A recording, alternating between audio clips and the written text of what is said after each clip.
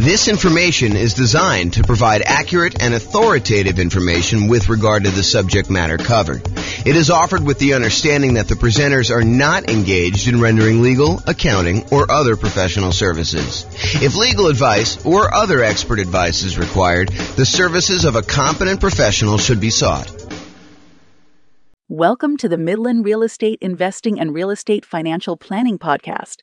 Learn all about investing in real estate in Midland, Texas, with a combination of real estate financial planning and modeling with numbers specific to Midland, plus syndicated, more generalized recordings of live and pre-recorded real estate investing classes, not all of them specific to Midland.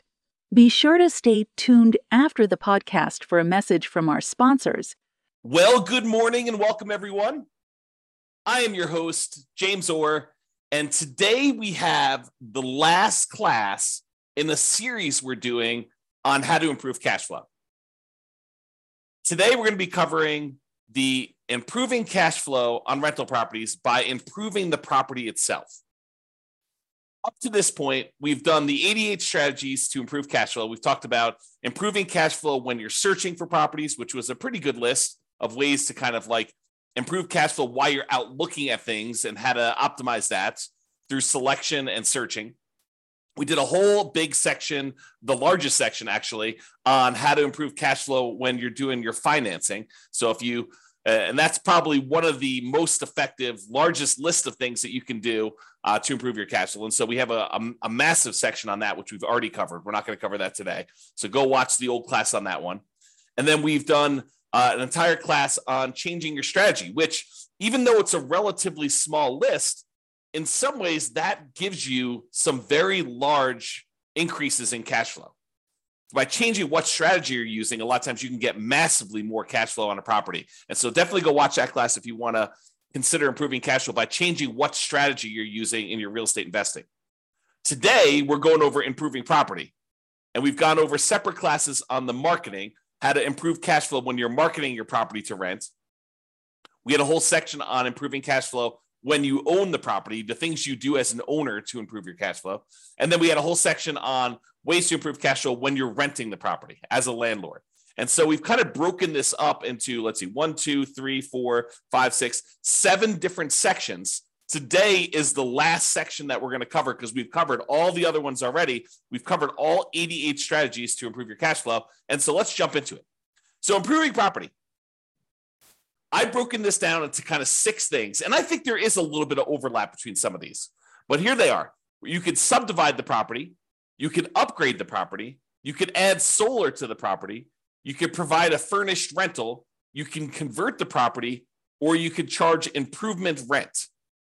Okay, so let's go over what each one of this. Subdivide. So can I subdivide, and I'm using that kind of in quotes because it's a really informal use of that word, but can I subdivide my property into multiple units to increase rent?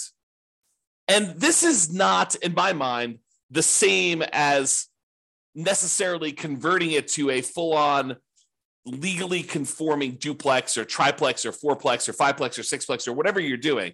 In my mind, this is sort of like informally grouping it this way. Not necessarily, it's not that you're not complying with zoning laws, but you're using it like a roommate would, but you're having a lot of separation in the property itself. The most common example of this is sometimes you walk up to a property and it's a single family home. It is definitely not a duplex. It is not zoned duplex. It would not pass as being zoned duplex, but you walk up to the property and you're like, this is a duplex.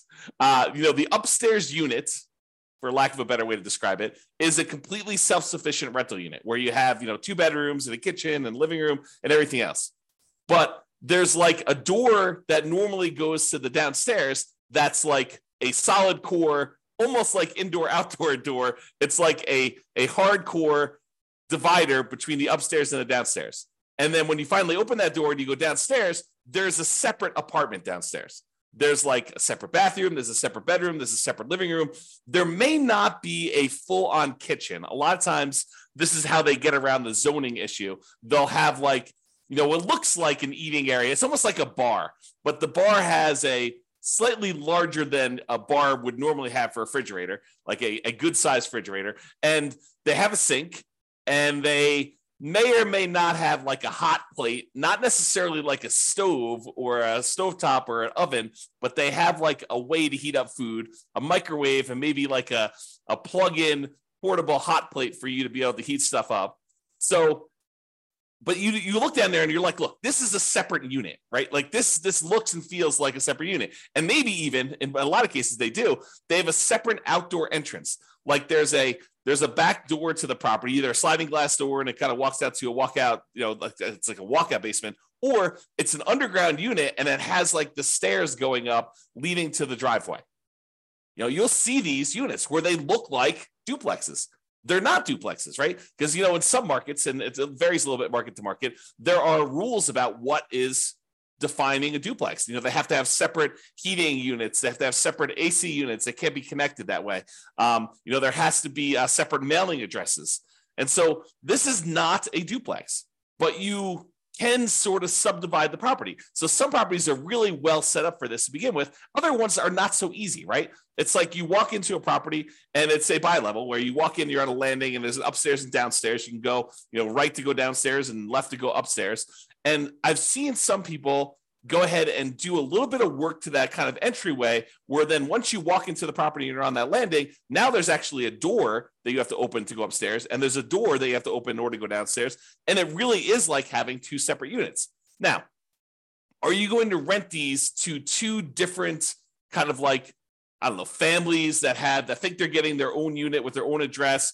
And, they think that they're going to be able to control the heating or the cooling because they both have thermostats. No. This is like a way for you to increase your rent, but they are very well separated roommates. That's a good way to describe it. This is a roommate situation, and you could have one unit that has, two roommates and another unit that has, one or two roommates. So you can have like more than one roommates kind of sharing one of the units, especially if they're dating or it's a family or something like that.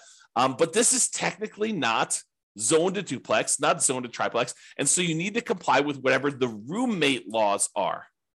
The roommate laws are for zoning. And you got to realize that they are not separate units. They don't have their own separate heat controls in a lot of cases, although sometimes they do. But that's the big issue. Okay. So you could go and subdivide this. And do you think you could get more for a kind of like standalone mother-in-law quarter-ish, separate downstairs with everything kind of like separated out, and they really don't even have to interact with the person upstairs or the person's upstairs if they were living in the downstairs unit? Do you think you can get a premium on rent for something like that versus getting, a property where they're sharing a bedroom, where they have a bedroom rather, and they're sharing like a common living area and a common kitchen? You bet. And that's one of the ways you can improve cash flow on your rental properties, is you could find one of these properties where it feels like a duplex, even though it's not. And you can get single family home financing, which I think in a lot of cases is advantageous.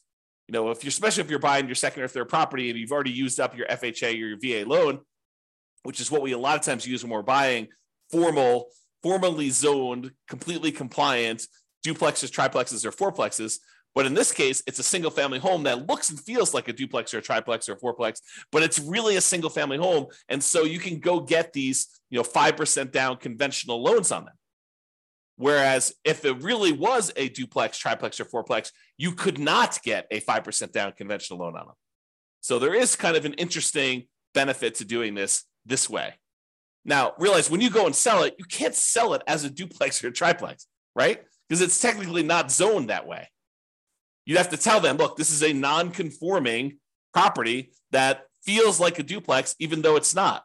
And if you wanted to go and live here and kind of like unseparate these, you might have a little bit of work to do. But if you're a roommate situation, or it's your mother-in-law or your mother wants to live downstairs, or your father-in-law wants to live downstairs, or your mother and father-in-law, or whatever it is, and you kind of like want to live in the upstairs and they live downstairs, or you and your brother, or you and your sister, or whatever it is, this could be an ideal situation where it feels like you have separate units, although it's a single-family home and it's zoned as a single-family home. Okay, so that's what I call subdividing. Next one, upgrade the property. Can I improve the landscaping, the curb appeal to get higher rents? Sometimes that's all it takes. right? The difference between this is like the proverbial don't judge a book by the cover. Don't judge a book by its cover. There's a reason that saying exists, is that people judge a property by its exterior. And so can you improve the landscaping, improve the curb appeal to get higher rent? Can you paint the property? Can you add or improve shutters? Can you do lawn care? Can you upgrade the mailbox from the ratty 1970s thing that's rusting to something that's modern and new? Can you put property address numbers? Can you upgrade the lighting on the outside? So all these like little things that you can do. So one-time investment that may be able to, it may be the difference between you getting, no one wanting to rent at the higher price that you start at, because we're starting 60 to 90 days before the property is vacant, ideally, unless you're just acquiring the property. But you're starting 60 to 90 days ahead of time, and you're testing rent high, and you're coming down slowly as you get closer and closer to your deadline until you find out what rent is. Well, if the property looks kind of ratty and tired on the outside, you might not be getting people biting on the higher prices.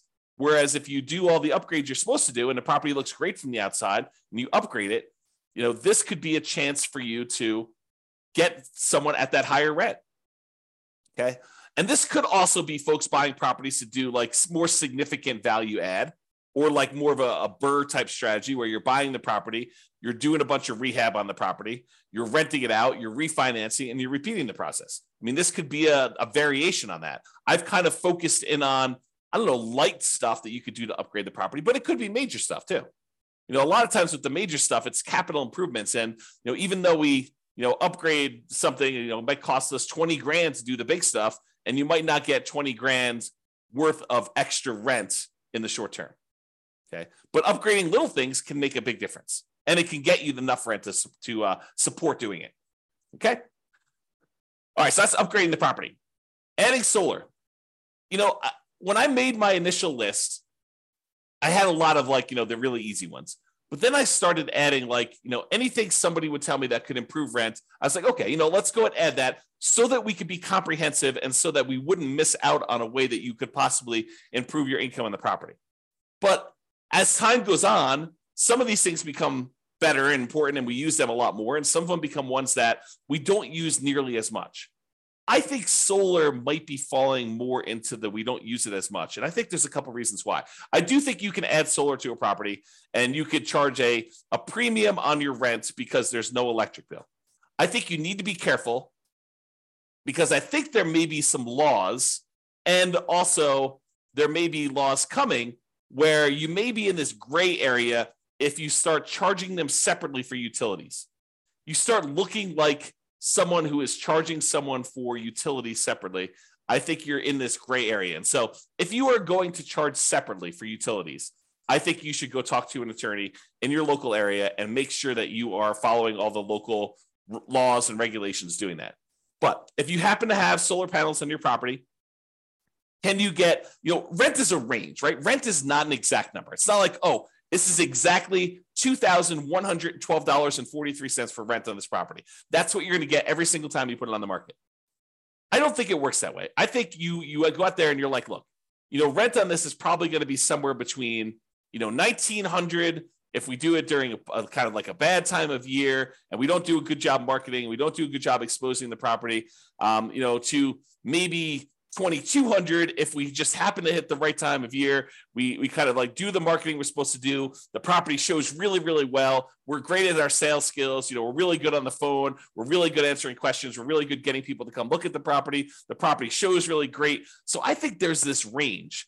And so when you add solar to a property, I think you have a chance to really push up the range a little bit and more likely get to the top of the range, especially if you have the sales skill to show somebody why having solar on your property is a major benefit and how it can save them money. So they may be comparing your property to one that's $100 or whatever less, but if you have solar on your property, you can tell them, look, you're not going to have an electric bill on this, or you're not likely to have an electric bill as long as you don't go over the usage you have on this thing. And so that's included.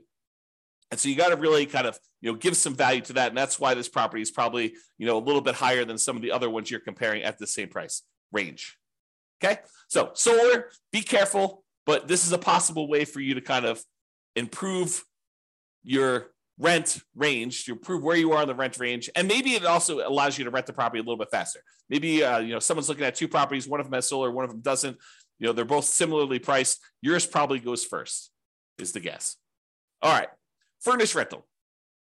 So can I rent the property furnished to get more rent? There are some folks that are looking for furnished rental. They don't want to go buy furniture. Maybe they're in a situation where they're only going to be here for 6 months or a year or 2 years, and they don't want to go. Maybe they have another property in another part. Maybe they're like traveling and they spend part of their time in one market and they spend another time in another, and they don't want to go buy all the furniture and all the things they need in order to get a house up and running. And they're willing to pay a premium for that.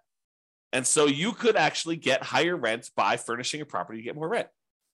And this is often associated with kind of like changing your strategy. For example, changing your strategy from a year-long lease to a short-term rental. We see this a lot in those where when you're doing short-term rentals, they expect them to come furnished. They expect there to be kitchen supplies in the kitchen and bathroom supplies and shampoo and stuff like that. Because it's more like lodging than it is like short-term hotel-like lodging. I guess that's how I describe it. But basically, you could change your strategy and do this. But you don't have to. You could do like long-term rentals that are furnished. It doesn't have to be going to short-term rentals or medium-term rentals, but it is often associated with that. Okay, so that's another way to increase your rent on property and improve income to be able to get higher rent. All right. So before we talked about kind of like what I called subdividing, like informally separating out parts of the property in order to make it feel more like a duplex, triplex, or fourplex.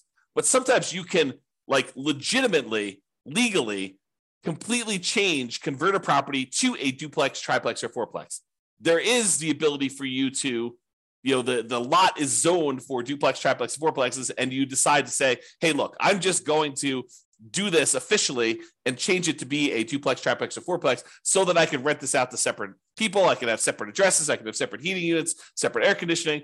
All the different things are done right, legally, zoned correctly, and doing that. And so this is the full conversion. Can I convert my property to a duplex, triplex, fourplex, or more? And sometimes this is easy as the property is really set up for it. Other times it can be cost prohibitive and impossible from a zoning licensing perspective. So you got to be careful, but sometimes it's just harder to do. It costs more, it's more work, more labor, and you got to go through approval processes and all that stuff. So just be careful. Sometimes it's easy, sometimes it's not.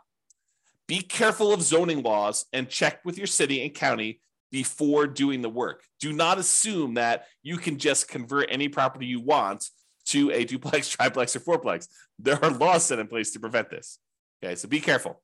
Changing the characteristics of a property this way can also impact the type of loans and therefore loan to value that you can get on the property. And furthermore, it can impact who are your buyers when you sell. If you have a single family home that you've sort of the subdivide one, the one I covered first, where you've kind of converted it to more of a roommate situation that has a lot of separation, that's still a single family home. And you can convert it back easily, relatively easily, to be a single family home. And so you have the whole pool of buyers who are looking for single family homes when you go to sell. And there usually is a very large pool of those people looking for single family homes. When you convert it officially to a duplex, triplex, or fourplex, you narrow your pool down. In some markets, it may be bigger, but I would say the overwhelming majority of the time, almost without exception, the pool of people that are looking for a duplex, triplex, or fourplex is going to be a smaller pool than the people looking for a single family home. You have fewer people looking for that. And the financing for the duplex, triplex, or fourplex is harder, less common than the ones for the single family homes. So once someone uses that FHA loan to buy their first duplex, triplex, or fourplex, it's really hard for them to get a second one. There's some really bizarre exceptions, but it's very difficult to do. Otherwise, you need to do a VA loan in order to buy it with little or nothing down. Otherwise, you got to put more down. You could buy a single family home with 3% down. You can buy it with 0% down. The USDA VA ones. You can buy it with 3% down if it's your first single family home. You can do a lot of 5% down ones. But if you're trying to do this duplex, triplex, fourplex sort of thing, then you're probably looking at FHA or VA financing or putting at least 25% down to buy these. Okay. So it changes the financing, which may be worse for you when you go to sell, if you go to sell. If you never sell, not a big deal. Okay. All right. Improvement rent. Sometimes you'll have a tenant. They will show up at the property and they'll be like, oh, this property is great. The challenge is it's not fully fenced in. Maybe it's not fenced at all, but in some cases it's like, the two neighbors have fences and you just don't have a fence on one of the sides. Okay. Which is pretty common in some neighborhoods. And they're like, the problem is I thought it was fully fenced in because some of the pictures they showed the fence. So I didn't think this was going to be an issue, but I've got a dog or two dogs. And I told you about those in the phone. And I'm concerned because I want to be able to let them out in the backyard and not have to worry about them running away. And you're like, okay, I know you really, really want a fence. The rent we had before was the price without the fence, with the current situation. That was what it was. But I would be willing to go ahead and put in a fence, but I would need to charge you extra. I would need to charge you, for lack of a better term, fence rent in order to fence in this last side or put a fence around the whole property. And some tenants would be like, oh, that would be great. I would be willing to pay whatever it is, $50, $100 more per month for you to put the fence around the backyard, or $200 a month, whatever you can negotiate, to help offset the cost for doing that. And, this may also occur sometimes with I really love this, but I hate the green carpet. And the carpet's, a couple tenant cycles old. So it's not like new, but it's not something you expect to be able to get at least one more tenant out of it before it needs to be replaced. But they're like, look, I can't move in with this carpet like this. And you're like, okay, well, the rent that we had it at was priced with the current carpet. If you really want new carpet, we could actually put in new carpet, but that would cost whatever it is, $200 more per month for us to go put in that new carpet. And they may be willing to pay that. So you could charge improvement rent, fence rent, new carpet rent, something else that the tenant desires you install for a fee. Okay. Now you may not be able to get the full cost of the upgrade. You may not be able to say, look, it's costing me $10,000 to get a fence installed on all four sides here. And I'm not going to be able to divide $10,000 by 12 months and get the full amount. Even though they may tell you, look, we're going to be here for 3 years. And you're like, okay, well, 10,000 divided by 36 months, that's going to be whatever that is, $300 a month. And they're like, yeah, we're not paying $300 a month. So you may not be able to get the tenant to pay the full cost of the upgrade. But with certain items, not all of the items, but with certain items, they have a reasonable enough lifespan that you may be able to get higher rent in the future to help offset this cost as well. For example, the fence. In some cases, a fence does give you a marketing advantage of having people with pets, and you may be able to get a slightly higher rent than you would normally. And so the tenants that are currently there in front of you may be able to offset some of the expense of the fence. And then the fact that you're going to be able to get higher rents for the future for the next, whatever it is, 10 years or 15 years for the lifespan of the fence, you may be able to offset the cost and make a profit on that. Some things like carpet might not be able to charge enough to justify it. Some things like a fence, you might be able to. So you got to kind of work out the math on doing this, which leads me into my next thing, which is calculating your return on investment. So I did a class, it's on the podcast. It's on the website and podcast. You can go listen to it, but it's called When to Do Upgrades with a Value Add Rental Property. And I walk people through how to do the calculation in order to figure out what your return is on the investment you make in order to see if it's worthwhile doing that.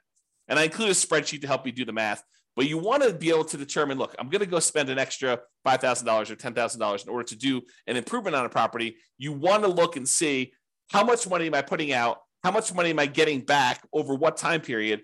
And when do I make all my money back? And then how much profit do I make? And then what is the overall return on that money that I invested to see if it makes sense for you to do this extra investment? Sometimes you have to do it, right? The kitchen sink is just not working anymore and you have to do the upgrade. So that just becomes a capital improvement in that way. But sometimes you have a choice.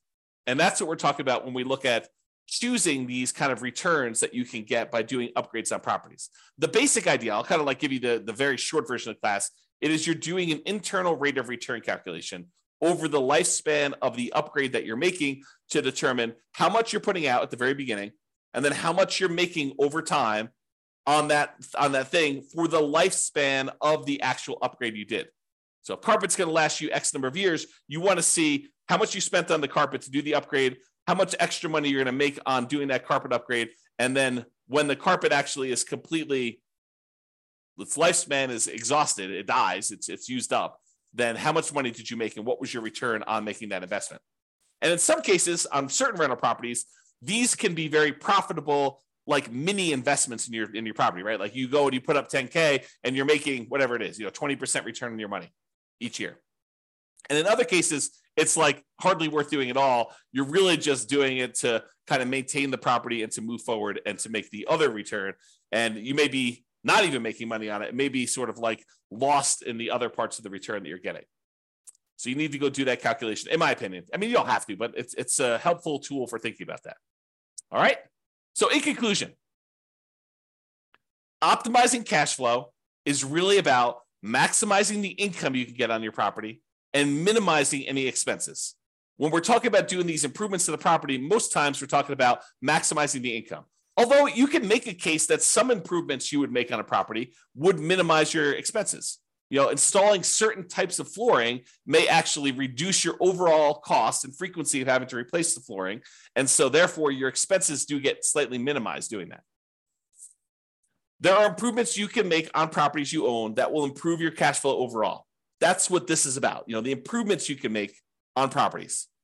It is better, in my opinion, to look at the big picture, look at the whole picture, like the 7 different areas we could do this. When you're searching for properties, when you're financing properties, when you're renting out properties, when you're marketing your properties, when you're owning the property, when you can improve the property, like improving your strategy, like all of these different areas. If we take a more holistic approach and we look at all the different ways that we can improve and optimize it at various different stages, that's what it's about. It's about getting the maximum amount of income on a property and minimizing the expenses by also minimizing like how much work you're putting into the deal so that you can get a great return on your investment, and you could decide to invest more if that makes sense for you, if that moves you toward your goal of being financially independent.